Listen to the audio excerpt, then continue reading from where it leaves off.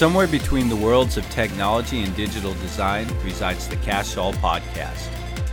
Here to share thoughts, news, and ideas about coding, graphic design, digital tools, and more is your host, Brandon Peterson. Another year of CES has come and gone. Seems like the past few years have left me underwhelmed. But if there was something for me to get excited about, it was the news and the extra buzz regarding the AR and VR headsets. Now, I don't have a virtual reality or augmented reality headset, and I don't know if I ever will. But it seems like with each new generation of devices, there are some features or games that make them more enticing than the generation before. Here are some things I would consider looking into as we get closer to these release dates. HTC Vive XR Elite. The HTC has a modular design for their all-in-one module. HTC certainly isn't new in the VR department. The $1,100 price tag makes it a more affordable option than its previous releases. Will this be more popular than the MetaQuest Pro? Only time will tell. The 1920 by 1920 pixels per eye, the 110 degrees field of view, the 90 Hz refresh rate, Qualcomm Snapdragon XR2 processor, all help it to be a formidable opponent in the latest generation of virtual reality lineups.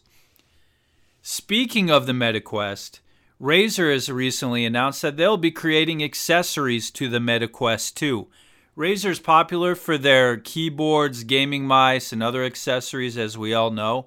And I figured it was only a matter of time before they'd start to dip their toes into the VR pool. Sony PlayStation Virtual Reality 2, PSVR 2, is launching February 22nd.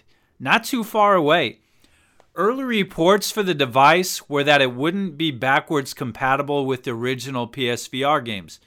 Backwards compatibility, or the lack thereof, is something that really annoys me in the gaming industry.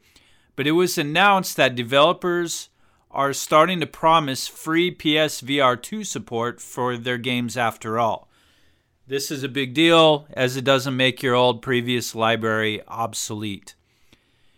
You can pre-order yours right now for $549.99 on PlayStation Direct. It comes with the VR headset, the VR2 Sense controller, a code for Horizon a code for Horizon Call of the Mountain. Sorry about that. It includes a USB charge cable, stereo headphones, and 3 pairs of earpieces. Pretty awesome, and is possibly what I would be most interested in, hooking it up to the old PS5. From the days of Google Glass and Microsoft HoloLens hype, I've always been pretty intrigued about augmented reality. It seems like the best way to experience this blend of virtual and actual reality today is through our phone cameras and screens. Nevertheless, there's some possible future products being made. TCL shared a soon-to-be available NXT Wear S glasses. It's basically like a heads-up display for your portable devices. The TCL Ray Neo X2 is another opportunity to have a device for a full AR experience, and it's getting closer to look like a regular pair of glasses. There was also an unveiling by Loomis where they showed an optical engine that shrinks its waveguide technology into a size that is so small it could be concealed in just the edge of a regular pair of eyeglasses.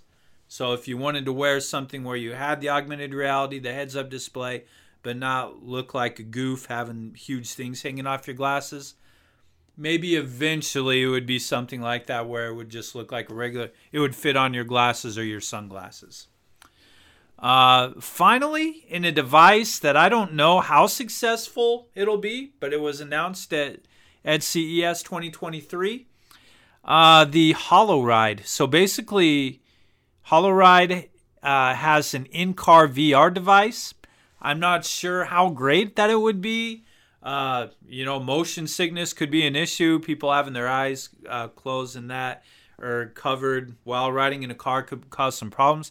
I also think it could be quite distracting for a driver who's trying to get you safely from point A to point B. But who knows? I don't know enough about it and haven't seen enough of the information. But it's something to keep an eye out for, of how well it could be accepted and how successful it would be. And there we have it. What are your thoughts on virtual reality and augmented reality? I think what would really help it take off even more was if there was a standard service to deliver the content, and if all devices could run those applications. They're all pricey enough to where you can't really justify having more than one device, but you also can't necessarily rationalize only having one when not all of the apps or the games you want are available for that one device that you might have. It does seem that more resources from tech companies are being invested into this technology, and newer generations have been made to the point where I do see some stability being established in the virtual and augmented reality industry. Thanks for listening. Like and subscribe if you want notified the moment of new episode releases. You can interact with me online on Twitter, Instagram, and TikTok using my handle, Code Peterson, or by visiting codepeterson.com.